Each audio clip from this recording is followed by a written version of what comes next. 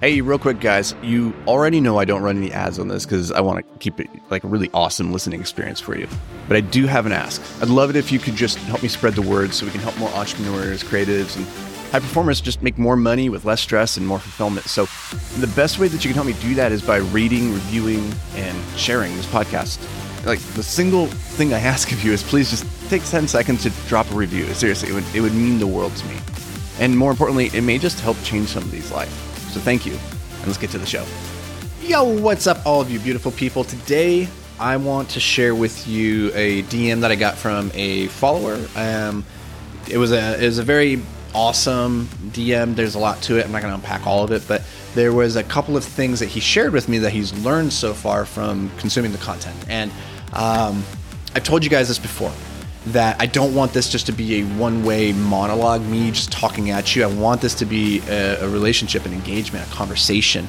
And so find me on Instagram. That's at the Anthony Vicino, or Twitter. That's at Anthony Vicino. Find me on these platforms. Shoot me a DM. I read them all, and I do my best to respond to them all. Unless you're weird and you're coming at me with really weird requests, and then I'm going to ignore it. But come be a natural, normal human being, and let's have a conversation.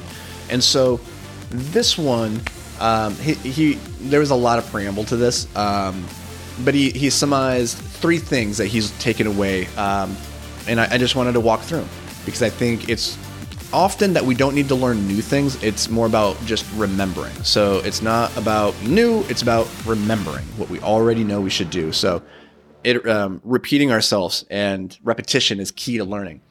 So number 1. He says, it is pretty simple. Don't make it complicated unless you have to. Exactly. As Alex Hormozi says, simple scales, fancy fails.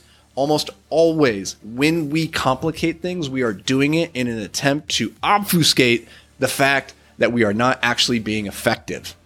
Okay, that's a really convoluted way of saying that, but let me say it again. Complexity obscures effectiveness.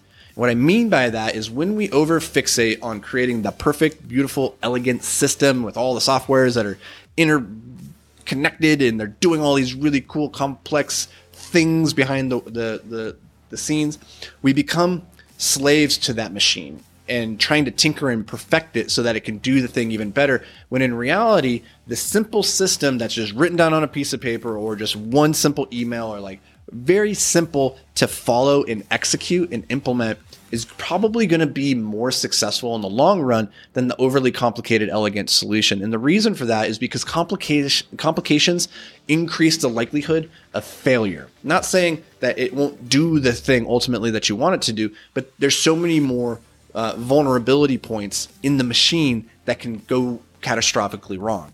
The simpler your system is, the fewer points of potential failure. So focus on simple, forget complex. Number 2, he says, it is much easier to focus on doing something good enough than doing it perfect. And he shared that that's helped him a lot to stop comparing his results in particular to others, which is huge because we all get into this comparisonitis game where we're looking across at what other people are doing. And if they're further along in the game in terms of their skill or their ability to do the thing, then you're going to look at yourself and be like, why do I suck so much? But if you just focus on becoming good enough at, the core stuff that you need to get done, and then over time slowly improving through iteration and shots on goal, then eventually you will get to that point where others are now looking at you and thinking, man, how did he get so damn good at that thing? How did she become so fantastic? I wish I had that ability. And so when we fixate on being great at something or becoming the best, it's really, perfectionism is really just an excuse for procrastination. It's just another form of procrastination. And I can't remember who said it. This might have been Steve Jobs, but he said, real artists ship. And I think we are all artists. It's not about painting and music. It's everything that you do in life. What you do is an expression of your art. If you're an accountant, you're a lawyer, if you're working at Dairy Queen, everything that you do is an opportunity to express the art that is your work. And so within that work, focusing on doing it good enough to be able to present it to the world in all of its ugly glory is far, far better than just keeping it in the closet because it's not quite ready yet, not quite ready yet, it's not quite there yet. We all know those people who've been writing that novel for the last 20 years, and it's not quite ready yet, not quite ready yet. And the truth is, it's never going to be ready. It's never going to be ready. So you might as well just put it out there and be done with it. A really good story I heard recently, I don't know if this is true, but somebody was telling me that The Hobbit, written by J.R.R. Tolkien, he did not actually submit that for publication. One of his coworkers broke into his office after many, many years and stole it and submitted it on his behalf because he had just been dragging his feet, hemming and hawing, and not actually submitting it. Turns out to be one of the greatest stories ever told. So there you go. You probably got something better than you think sitting in your closet. I don't know. Maybe you don't. But you'll never know unless you put it out there. So, number 3. He says storytelling is an important way of communication. He says he's currently practicing this skill by recording himself telling a story and then revising that. When it doesn't work how he thought it should, he then looks it up. This is beautiful. I love this. This gives me like so many happy feelings because storytelling, yes, is the most important form of communication. That's how humans process information. It's how we remember things. It's how we interact with the world. We're constantly creating stories. So the ability to create narratives and then deliver them in compelling ways is one of those life skills that is going to set you so far ahead of your competition. That's ridiculous. Problem is, we are excellent at critiquing stories. We've been consuming them in our entire lives, but many of us, unless we've sat down with intention to practice and understand the mechanics of story, we maybe struggle to tell a compelling story. And so what ends up happening then, we're at the party, we're with our friends, we start telling the story, it doesn't land how we thought it should, nobody laughs, we feel shitty, we shut up, we don't tell the stories in the future, we just take it to mean that we're a bad storyteller, and we just then feel bad about ourselves, and we never think to go and keep developing that skill. But as this gentleman points out, actually I don't know if he's a gentleman, it might be a lady, I'm sorry if you are, and I assumed your gender here. I'm just saying that because 80% of my audience is male, looking at the demographics, so just playing the odds on this one.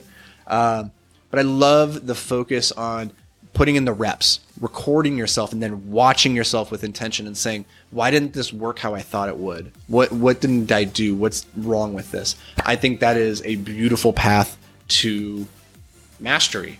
I have no other way of putting it. It's beautiful. So really appreciate this person, I'm not going to say their name, for reaching out, for sharing these. It's awesome. Hopefully in sharing them with you, this has brought you a little bit of value and is helping you take another step down that path towards your greatness.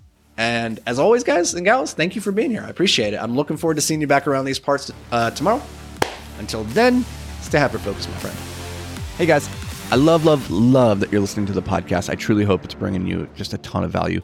But if you ever wanted to check out the video version of these podcasts, then you should head over to YouTube. You know, they're going to have more effects, more visual stuff like that. And that can help the message sometimes just hit a little bit different and, you know, reinforce the lesson in a better way. So you can check that out. It's completely free. Go over to YouTube, search for Anthony Vicino. It'll pop up. And if that's not what you're into, then cool. Just enjoy the show and let's get to it.